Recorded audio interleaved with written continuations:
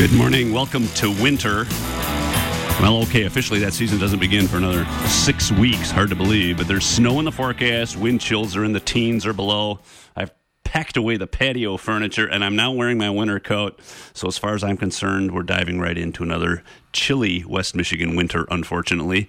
But fortunately, you've tuned to another red-hot edition of Local Spins on WYCE, and we promise that we'll warm your heart and soul for the next hour with a robust assortment of regional and local music. I'm your host, John Sinkovich, publisher of the LocalSpins.com website, which has showcased West Michigan's music scene for the past 5 years.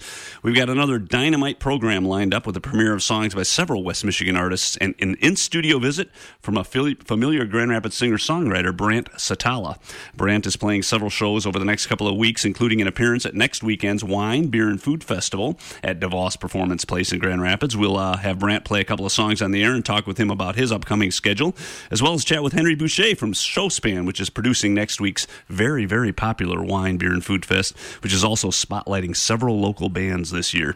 Remember that podcasts of all episodes of Local Spins on WYCE can be found at WYCE.org or online at LocalSpins.com, where you can also find feature stories about many of the featured bands and artists. Local Spins and WYCE wants to thank Cedar Springs Brewing Company in downtown Cedar Springs, which also regularly features local and regional bands. The brewery, which features authentic Bavarian beer and a menu to go right along with that, hosts local live music on Wednesday evenings at 7:30 p.m., with traditional live music for brunch at noon on Sundays. And this weekend, the brewery is celebrating its second anniversary. So happy anniversary to Cedar Springs Brewing. Celebration takes place from 2 to 10 p.m. Saturday. The brewery tapping its first cask lager. And there will be a few throwback food specials on tap as well. At noon Sunday, accordionist David Pomper will perform folk tunes, traditional Bavarian and polka tunes. And then